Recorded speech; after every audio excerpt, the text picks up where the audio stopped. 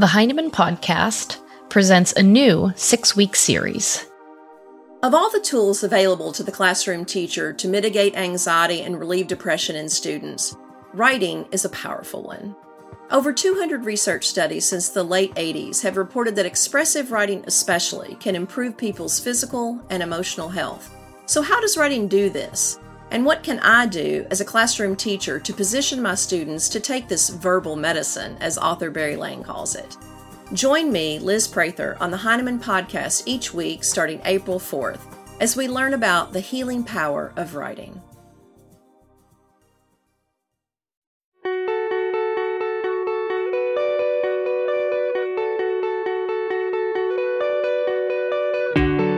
When you picture a writer, who do you see? Almost all of us have romanticized, preconceived notions of who a writer is. Usually, we don't see ourselves. The myth of the master writer has long plagued students and teachers alike, limiting our sense of self-confidence and writerly ability. Is it possible to dispel these notions? I'm Brett from Heinemann, and today on the podcast, we're joined by Liz Prather, author of The Confidence to Write, a guide for overcoming fear and developing identity as a writer, and editor and author Tom Newkirk, who's written the foreword to Liz's book. In The Confidence to Write, Liz challenges long-held beliefs of what makes a writer and provides methods for moving past anxieties and into the social, emotional resilience needed to write. Here's Tom and Liz. Okay, I'm here with Liz Prather. Liz, I want to congratulate you on your new book. Beautifully written, it's beautifully produced, and it was certainly a pleasure to work with you on it. And I'd like to start with something you say early in the book. You say that one of your intentions is to dismantle the myth of the master writer. And I wonder if we could stay with that for a bit. Like, what needs to be dismantled, do you think? That's a great question. I think the myth of the master writer may be different for different people, depending on where you enter into the dance of writing. For most of us, the writing that we have done in our lifetime has been around an academic setting. And so the master writer for you may be a student that you sat next to or a peer that you sat next to in middle school or high school that you always thought it just came naturally to them, that it was just so easy for them to get ideas and it was so easy for them to put their ideas into language and then arrange it in such a way that it made people feel a certain way. And so for many of us, it's that person, this master, this myth that we've created in our minds that there are people for whom writing is easier. And if you are a writer who is pursuing a life of letters, maybe the master writer is the writer you see in popular culture. And that is someone who also, it appears as though everything comes naturally and ideas, they're just brimming with ideas and they know exactly how to plot their novel and they know exactly when to execute a line break of a poem and they know exactly what image will deliver what feeling in the reader's heart and mind. And that too is a complete myth. So I think we all have these fantasies that somewhere out there, there's someone who can write in a way that's effortless. And the reality is that's a complete lie. Writing is struggle and writing is difficult. And if I can dismantle that for my students early on, because they bring with them to my classroom a lot of these myths. They bring with them this scene in popular culture where someone sits down in front of an old-timey typewriter and begins Flight of the Bumblebee typing, or it's someone in a garret, someone in an attic flat in Paris smoking clove cigarettes and wearing their beret and living the life of a writer. I just wanted to dismantle all of that for them. Can you say the second part, how do you dismantle that? Well, first of all, we have to address it. And so first of all, we have to kind of look at what are some of the snapshots or pictures that we have as a culture, as an academic culture, and also as a culture of literature and language of who writers are and what writers do. And this kind of fanciful notion that it's just you sit down and you open up your brain and then, or it's a visitation from the muse, or you have to be intoxicated either by alcohol or by some sort of, inebriant. And that all has to be address, first of all. And we have to say, hey, and I say this to my students all the time, hey, what are some pictures that you have in your mind about how writers work and how writers live and how writers exist in the world and how they do what they do? And so they'll they have these ideas that Stephen King sits down, and just writes his novels from page 1 to page whatever, 67 or 670, and they don't understand just the brute labor, just the absolute toil and frustration that King and every single other writer that's ever lived is actually doing. So to answer your question, we have to address it first. And then we have to show how I ask them, does this match your experience with writing? Is this how you write? Or does this match your process? And of course, the answer is no. So they always internalize it and think it's part of their own damage, that they're just not a good enough writer. And that's why it doesn't come easily for them. And what I want to say, that's actual evidence that you are a writer. You are now entering into the community of struggle that all writers participate in. So you have arrived. You are now truly a writer. That relates to a term you use frequently, and I think it's an important term in your book, called writerly self-regard. I wonder if you could say how writerly self-regard may be a way of dealing with this myth. Yeah, writerly self-regard is the ability to respect the movement and agency of your own mind. As a writer, it's basically knowing your way around a piece of writing and thinking that I can make decisions that will eventually lead to some sort of solution to the current either rhetorical or poetic or fictional problem I'm looking at. And so for a lot of our students, they don't have any writerly self-regard because they haven't been allowed to make writerly mistakes.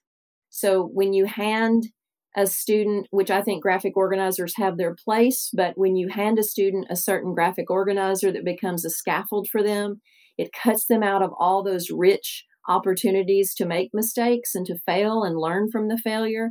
And so they don't really have any regard for their own ability to puzzle it out. They don't have any understanding that they could do this thing called taking it from inspiration to publication and maybe not die from it. They can do that on their own, and they can do it with an idea and a voice that they can respect. I think that's writerly self-regard. It's like, I can do this. I can do this on my own.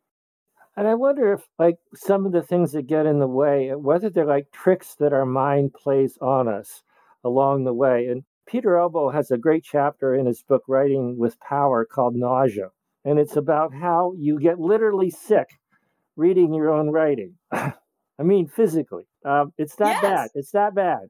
And what he says is it's a trick that our mind, we play on ourselves, because we're just spent so much time with it, we need to get away. I wonder if there are these tricks that we have to be aware of that our mind plays on us that we need to get beyond or need to recognize as tricks. I think so. And maybe our brain our brain's job is to keep us alive. Our brain's job evolutionarily is to survive. And so if for some reason, you've had a really hard go of it as an academic and as a writer, and there's a lot of pain associated with it, a lot of nausea associated, your brain is going to say, stay far away from that activity. Don't do that again, because that was a lot of pain. It was pain. It was fear. It was pain. It was exposure. It was feeling inadequate. Maybe there's shame around this activity. So I think you're right. It's the nausea that we feel, I think, needs to be accepted as part of the process. So it's not like we're ever going to eradicate the nausea. We're never going to get rid of the anxiety. I use in my book an example of an actor who goes on stage has to have a certain amount of anxiety about the role they're portraying, or that role will just be flat and tepid and limp on the stage. It's got to have this kind of human energy that gives it life. And I think some of that starts in fear, honestly, because there's so many fears and anxieties that are surrounding this act, that it's this incredible act that we do as humans, which is to write. So how do we keep that anxiety in manageable the proportions? Because if it becomes overwhelming, it paralyzes us. How do we use it or keep it under control? Yeah, that's a great question. We want to write with the fear. We want to write with the anxiety. And just this week, I have coached and counseled two incredibly gifted young writers, and they are being held hostage by perfectionism. And so the perfectionism that they feel as though they have to achieve, it not only holds them hostage with this completely unattainable thing in their head that it's got to be this certain level of, this standard, but it also sows an all or nothing mentality. And so all of those things have to be recognized. Like you have to, and this is what I kind of asked them. I want you to talk back to what it is you're telling yourself. If you recognize, that's the first step, is recognizing that I'm telling myself that unless it is like Pulitzer Prize winning material, I'm not going to turn it in for an assignment. You recognize that is illogical. And then when you recognize, you speak back to it. You kind of talk back to it and say, writing is a process. Writing is a journey. I'm better today than I was yesterday, and I'll be better tomorrow. And it's a continual recalibration of our ego and our fear and our writerly self-regard. And I wonder, too, whether if you've been to these places multiple times before, it's kind of like when you recognize you're coming down with a cold. If you've been, you have these certain symptoms, and then you say, okay, I recognize this because I've been here before. If you've been here before, the more you do it, the more you can kind of, it's not like you don't feel it, but you can recognize it for what it is. Absolutely. And you can mitigate the things that shut you down, or you can recognize them from the past and what they did to you in the past. Maybe one of the reasons why COVID is so scary to us, is it not a cold? It's a novel coronavirus. We do not know what to expect with it. So it's the danger of not knowing, or the fear of not knowing, that actually creates more anxiety than getting sick itself.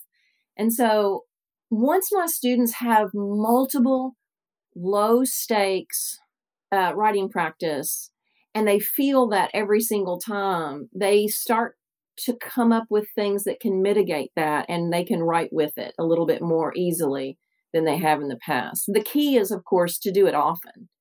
And so that it doesn't, like you said, I'm falling prey to imposter syndrome now, or I hear this internal critic. I remember that saboteur before. I've met this saboteur before. And so, yeah, I know how to deal with that guy. And that leads me to, I think, one of the really great features of your book, which are the meta rights, because it seems to me that the meta rights are are a major part of your strategy for doing that. So could you say something about the role of meta rights in your book? Yeah. So meta rights are an opportunity for students to write about writing, and to write about themselves as a writer, and to write about their process in a way in which they can hold it up to the light and examine it and analyze it. And there's some really interesting thing that happens when you ask a kid to write about their identity as a writer. They then think, I must be a writer. They're like, if I'm writing about my identity as a writer, I must be a writer. And if I have a process, no matter what that process is, that means that I'm actually doing this thing. So the meta rights have multiple purposes. It's to get them to write, number one. Like, I'm asking them to practice writing. I'm asking them to analyze their identity as a writer and to say something about it, to make a claim about it. But it also has this other, like, really big shift, is that it creates that foundation of writerly self-regard, where you are examining and kind of exalting. Anything you analyze, you have to exalt it a little bit. And so by exalting and examining this thing, it actually becomes real to them. So they have more respect kind of for their own process in that way. And that's another term that's really important in this book, which is identity, right? Writerly identity, the identity as a writer. Why is that so important? Yeah, I think writing has to come from any writing that's worth writing, any writing that is worth the struggle that writing itself presents to you. It has to be worth it. It has to be a valuable exercise, or it's futile and it's drudgery. And so having an identity as a writer is recognizing that the things I care about and the things I'm interested in and the voice that I use and the language that I use and the memories that I have and the concerns and the positions and the stances and all of these things that you and I know, all of us who write know, are absolute requirements for being able to be audacious on the page. They have to have that. They have to be assured that that agency is present. And a lot of them, they don't have to identify as a writer per se, right? They don't have to, because a lot of them, when they identify as a writer, they think, oh, she's a writer, she's been published. But they have to recognize that that writing is part of who they are, that writing and reading and thinking, that is part of their identity. It's a slice of them that is part of the human experience that they themselves are participating in. And it relates to something Don Murray wrote about, at least I think it does, when he says, like, all writing's autobiographical. Like, not all writing is like a memoir, but all writing comes from something that's personal and something that's part of your own story as a human being, so that you can own it because it comes from that place. That seems to be close to what you're talking about with identity. Am I getting that right? Yeah, absolutely. There's something that selects the details that the consciousness that's in control of the writing selects. There's some reason.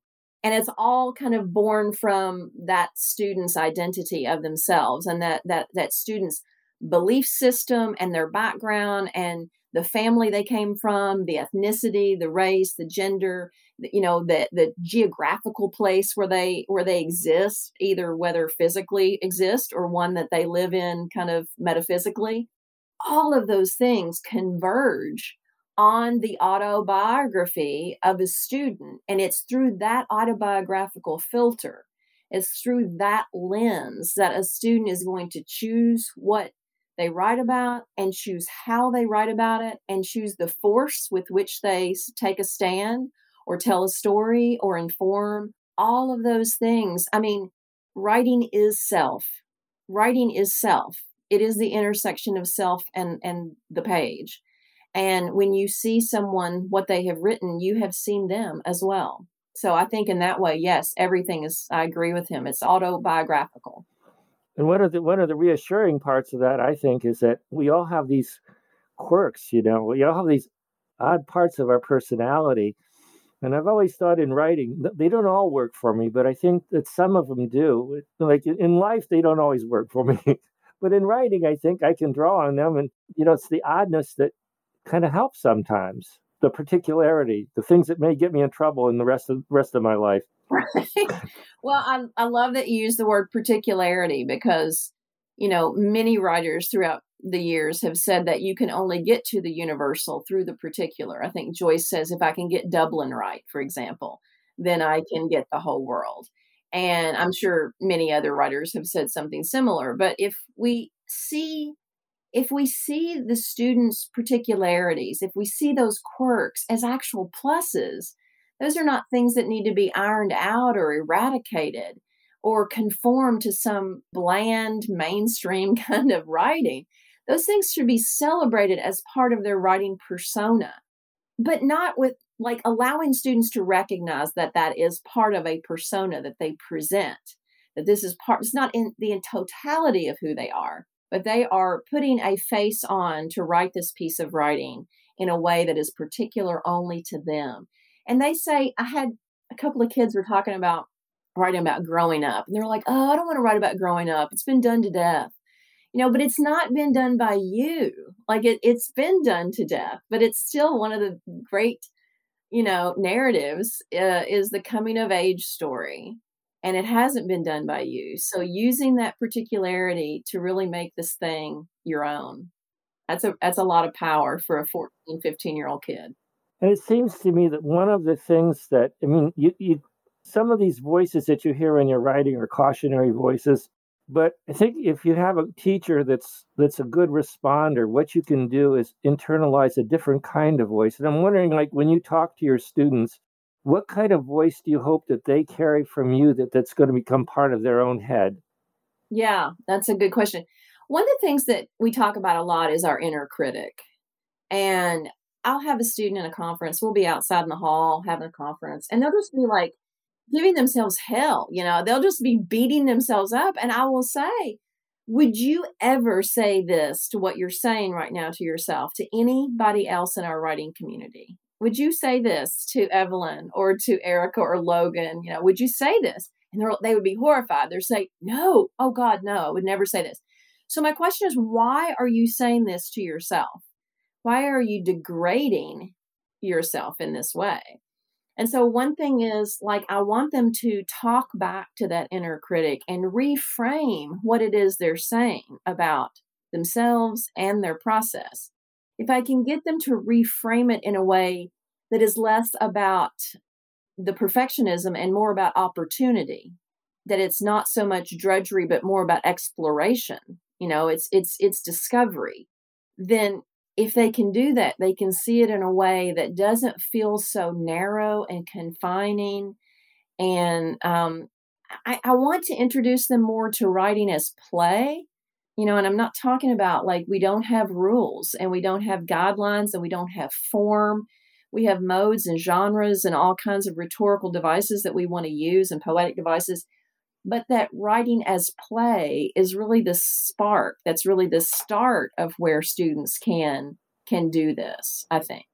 And it seems to me also that sometimes that inner voice that's negative is a global voice, like you're not good at this, as opposed to like, okay, here's something specific you can do. It's not a specific voice. It's like you're not good at this.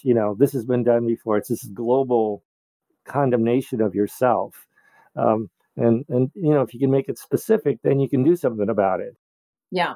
And I say this in the book, but Dr. Brene Brown, who's, the shame researcher from Texas, during her research, she interviewed people about areas of shame in their life. And 83% of the people she interviewed bore some, what she called creativity scar. Someone told them in school that they weren't a good writer, or they weren't a good dancer, or they weren't a good singer. And so students that have that experience, like, I'm not a good writer, sometimes they extrapolate that. And so it's like, I'm not a good writer, and then I'm not a good student, and then maybe I'm not a good person, and then maybe I'm just not good. And so then what becomes like this small little thing becomes a whole condemnation of who they are completely. And so you can see how that is completely debilitating. You can't start writing that way. I've heard that called self-bullying. You become your own bully. Yes, exactly. And, Tom, you talk about in your book, Embarrassment, the posture of indifference.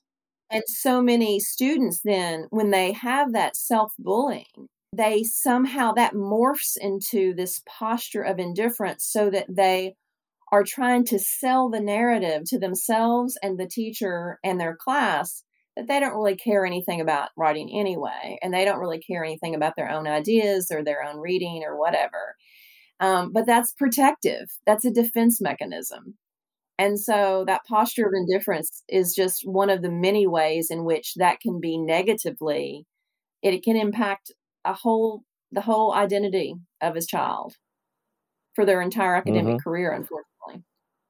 I think the last question I'd like to address is, for me, one of the most interesting tricks that your mind plays on you, which is the imposter complex. I think you would assume that if somebody has written a lot and, say, published a lot, that it would instill in them a kind of confidence that, okay, they're not subject to these things. But it's not true. I mean, maybe for some it is, but I think for most it's not. So that you don't get that sense of confidence to go ahead, that every time you finish something, like I have the feeling like somebody else wrote this and I'm still starting again as a novice. I've lost whatever skill I had when I wrote that book, and I'm so you're still an imposter. So I wonder if you could say something about the imposter complex.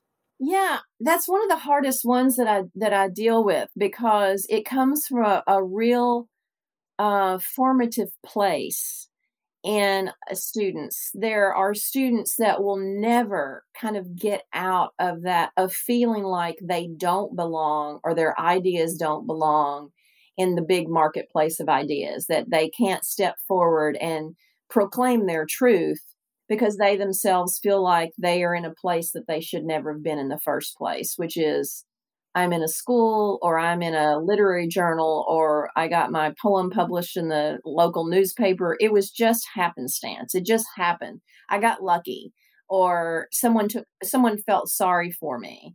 And that can then just be this self-fulfilling prophecy, so that it doesn't matter, like you said, it doesn't matter if you've written books upon books upon books. If you kind of have this imposter syndrome as kind of the core of who you think you are, that every single time you have a success as a writer, it is because of luck or chance. And it's not because of something that you've done that's valuable or that is, publishable. Then you will never get beyond that. It's one of the most insidious, I think, of all of the kind of problems that I talk about in this book. And I talk about writer's block. I talk about perfectionism and procrastination. And we talk about all that, the inner critic and all this. I think imposter syndrome, it doesn't matter if you've written a dozen books. There are people who still suffer with that still small voice in their head that said, it's all just a sham. You just got lucky. Mm-hmm. And that's a real hard one. That's a real hard one to crack. Yeah. But you just push on and you do it, and you decide you're still gonna do it, even though you hear that voice, but you can't quite silence it. Right. And I think that as teachers, we play a real pivotal role in kind of ferreting out for students that is a lie. That imposter syndrome is a lie that we're telling ourselves, and that a lot of times the shame that we feel around the products that we produce in our class, the writing that we produce in our class, it's not a reflection of the merit of the writing. It's the fact that you're looking at it through those lenses of being an imposter. I had no business to say these things. I don't know what I'm talking about. Who do you think you are? And so I think as a classroom teacher, we have a real pivotal role here to step in and say, that's a lie. And you need to eradicate that and cut that out of your head if you can, and listen to reframe that in a way that's more powerful. But I agree with you. I don't know that you're ever going to get rid of that. Yeah. And maybe if you know that everybody feels this way, you're just part of the club, it's not like you're the imposter and they're all feeling confident. It's like we're all kind of in this club. That's why, Tom, I think it's so important that teachers, as Nancy Atwell said, we take the top of our heads off. We model struggle. We have to model struggle. And I have to be willing to be vulnerable in the classroom and take in my half-written poems and my short stories that I'm writing, or even like an essay that I'm writing for a local newspaper. And I'll say, I don't know how, I'm not getting my point across, or I can't get the voice in line, or the tone's wrong, or the words aren't coming out, and show them that's really important that we not only model what's good about our process, but also the struggling parts. And so kids don't feel so alone in their own struggle. That's huge. And especially those students going forward that are going to have to perform academically on a stage if they go all the way and get whatever post-secondary degree they might want to get. That's going to be huge for them if they know that they're in a community of struggle. I'd just like to thank you for having this chance to talk with you. And in reading your book, it made me think that unless we talk about these emotions underlying the act of writing, we really can't talk about technique and strategy without kind of addressing these. Like Maslow talks about the hierarchy of needs, that this is something really basic. And I think that in your writing, your exercises, and your talk about your own process, you've really opened up this really wonderful and important territory. So it's a pleasure to have worked with you on the book, and a pleasure to have a chance to talk with you today, Liz. Thank you, Tom. It's been a pleasure working with you as well. Our thanks to Liz and Tom for their time today. You can pre-order The Confidence to Write on Heinemann.com. Follow Liz on Twitter at PratherLiz, all one word, and Tom at Tom_Newkirk. Learn more and read a transcript of this episode at blog.heinemann.com. The Heinemann Podcast is a production of Heinemann Publishing. It is produced and edited by Steph George. Sound mixing by Steph George. Our creative producer is Lauren Audette. And our executive producer is me, Brett Whitmarsh. To learn more about the Heinemann Podcast, visit blog.heinemann.com. Thanks for listening.